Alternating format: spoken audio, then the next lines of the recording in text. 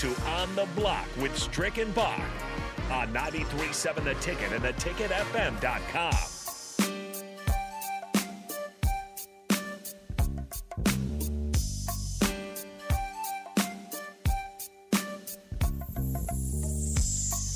Still some NFL football action this week. Of course, the playoffs just past wild card weekend. Plenty more to go, but it is kind of hitting the offseason where you start to look ahead to what's going to happen in next year in college football. And, of course, even in the NFL as we look for the NFL draft coming around the corner. So this segment, I just kind of wanted to run through some of those lists. Mel Kiper Jr. had his big board out. No quarterbacks in the top 10. So that's kind of interesting because usually there will be one that jumps up there. There's plenty of teams up there that need one. It's just been long thought of as a group, as a quarterback class that doesn't have that type of potential. But where there's a will, there's a way. And there should be a will for plenty of these teams that are going to need a quarterback at the top. Of course, that does not include the number 1 pick in Jacksonville.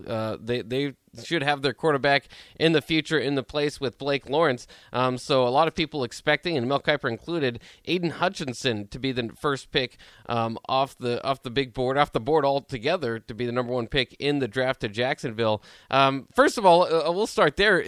Are you a big buyer into Aiden Hutchinson being that good? There's a few people, I should say, even amongst in the office, that thought that maybe his late season push and the sacks that he got against Ohio State maybe should not have landed him in the Heisman Trophy discussion, and now he somehow finished up second. I don't know.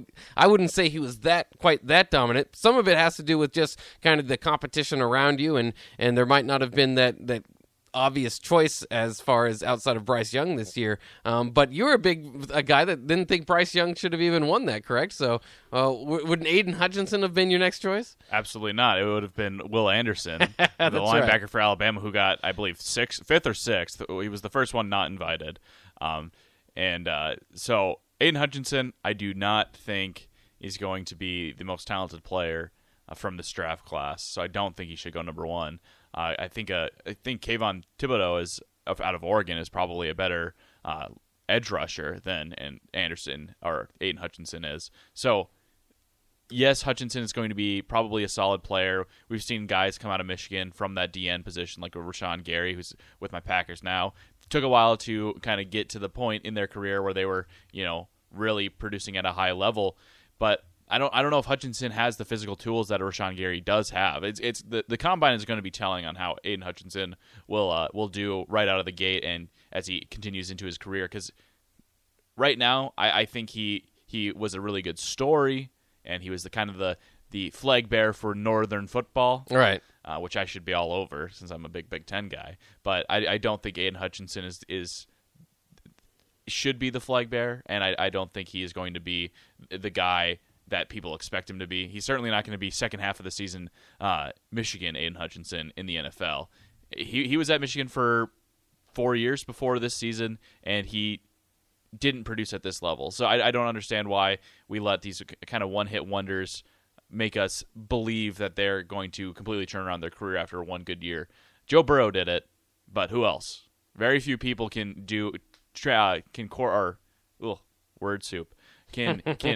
parlay a great college football season into a great pro career like Joe Burrow has.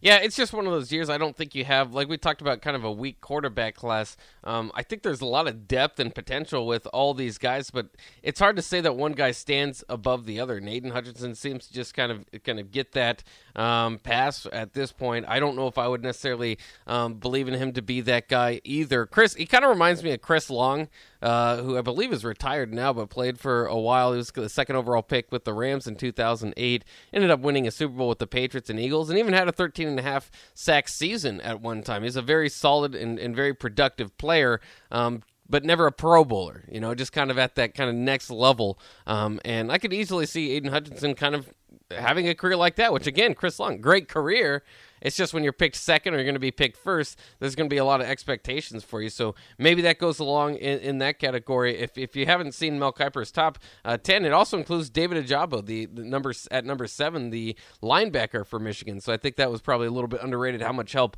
Hutchinson had as far as the opposing quarterback had to worry about each of those guys coming after them. Either way, not a top 10 quarterback in this list. I've seen some other mock drafts that will sneak Kenny Pickett or Matt Corral in there, and I think there's still a lot of time, and none of those guys are necessarily. I always kind of go back to the reference of using a marker. Nobody's been, you talk about penciled in, markered in as the top quarterback this year. I think it will have to do with a lot of those pre-draft evaluations, like you said, film room meetings, stuff like that, because there's not an obvious choice. But I have a hard time believing that a quarterback will not be taken in the top 10 because you just have so many teams that need it. Now you could have teams trading down, but you just look at that top 5. The Giants have 2 picks. Are they ready to move off of Daniel Jones? The Jets obviously probably not in that category as they have just had their rookie quarterback this past year, but Detroit, Houston, maybe even Denver there. There's just a few teams, and then as the draft progresses, there's some teams down the line too that would have to trade up to get there. But it's just it's such a glamorous position, and and it can make the biggest difference in the world. I just go back to Daniel Jones being drafted, 6th, I believe, and nobody saw that coming. I think that we'll see a quarterback picked in the top 10, and maybe it is Pickett, but at this time it's hard to tell which guy that would be.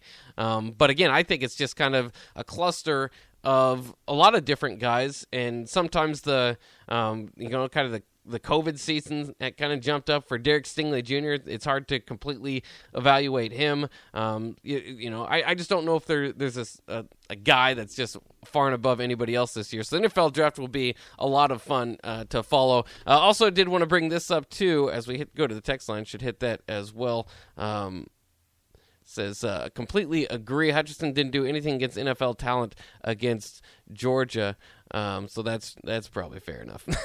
But yeah, that was a bad game altogether and a bad look for the Big Ten. But hopefully, as we look back on the Big Ten, we remember the Ann Arbor scene and beating Ohio State, not necessarily that Georgia game. One team is hardly representative of a conference, just like the best team. Just like I like to state that the 2 best teams in the SEC are not representative of the rest of the conference. But I want to just touch on something real quick. There will certainly be draft classes where your top quarterbacks taken are your Dwayne Haskins, Daniel Jones, Drew Locks, and then you look at the 2013 draft. You have E.J. Manuel, Geno Smith, and Mike Glennon. Those drafts will happen, but a lot of the times you're going to hit on 50% of the quarterbacks are going to hit, 50% aren't going to hit. So will there be a quarterback probably overdrafted this year? Absolutely. Is there going to be some sneaky value in a quarterback late in the draft? I think there's certainly potential for that as well. A guy like Sam Howell was once looked at as the consensus number 1 overall pick or the consensus top quarterback in this draft. He fell off a little bit after he lost a lot of his receiving talent after last season and lost 2 NFL running backs. So a guy like Sam Howell could get drafted a little bit later than he was expected to and come in and be that first round pick that they thought he was. So I don't know if it's a complete loss to go after a quarterback in this draft, and there will be somebody that takes him because you look at a team like the Steelers, they have the playoff ready roster, they just need the quarterback. Big Ben's probably done. You look at a team like Denver who's constantly chasing a quarterback, so there will be a quarterback taken in the first round. I don't know if I've ever even seen, or I don't think I've been alive for a draft where there wasn't a quarterback taken in the first round. There's a premier on the position, so there will be a quarterback taken, and there will be a successful quarterback from this draft. So guys that won't be taken, I did run down this list too, kind of the top stars of college football that decided to return. It's Adrian Martinez. It's a fun list. Adrian Martinez, of course, number 1 because he'd be a first round pick for sure. But no, it's exciting for me because I'm more of a college football fan than a pro fan. I think I've made that pretty obvious over the years. But I mean, obviously, I love football either way, and NFL playoff football is amazing. So I'm having a lot of fun this month diving into the professional ranks. But I still love college football a little bit more. So I like to see some of those guys come back. So it's kind of surprising, we heard about Mo Ibrahim. Maybe that's not so surprising here just because he was coming off that injury. Jack Campbell at Iowa was kind of a big one. So some of the bigger names in the Big Ten that are coming coming back. Spencer Rattler had a decision to make. He could have went pro or given that an opportunity, decided to go to South Carolina. Nolan Smith on Georgia. A lot of people expected him to leave. He came back. Will McDonald at Iowa State. I think he had the sack record. He's right up there for like all-time sacks, and he came back. So, I mean, we'll see if he can get it next year. Just a lot of names that make you feel good, and overall, it's just a good year for college football coming back next year. Like this year, you didn't necessarily know who was going to be the leaders in college football. So there's years where you just don't have the headline names, and those are kind of fun in their own because Georgia wins a championship out of nowhere, and Bryce Young, as a freshman, wins the Heisman. So those things are kind of fun. But now next year, you look at it, with Bryce Young and C.J. Stroud and Caleb Williams and all those guys coming back at quarterback, and then the names just kind of pass on from to the different positions of Bijan Robinson, Travion Henderson, Jordan Addison, of course, Jackson Smith and Jigba, Brock Bowers, a lot of guys on offense, Deuce Vaughn that you could point to and are kind of known names. Your guy Will Anderson over on the defensive side of the ball, obviously going to be a big name.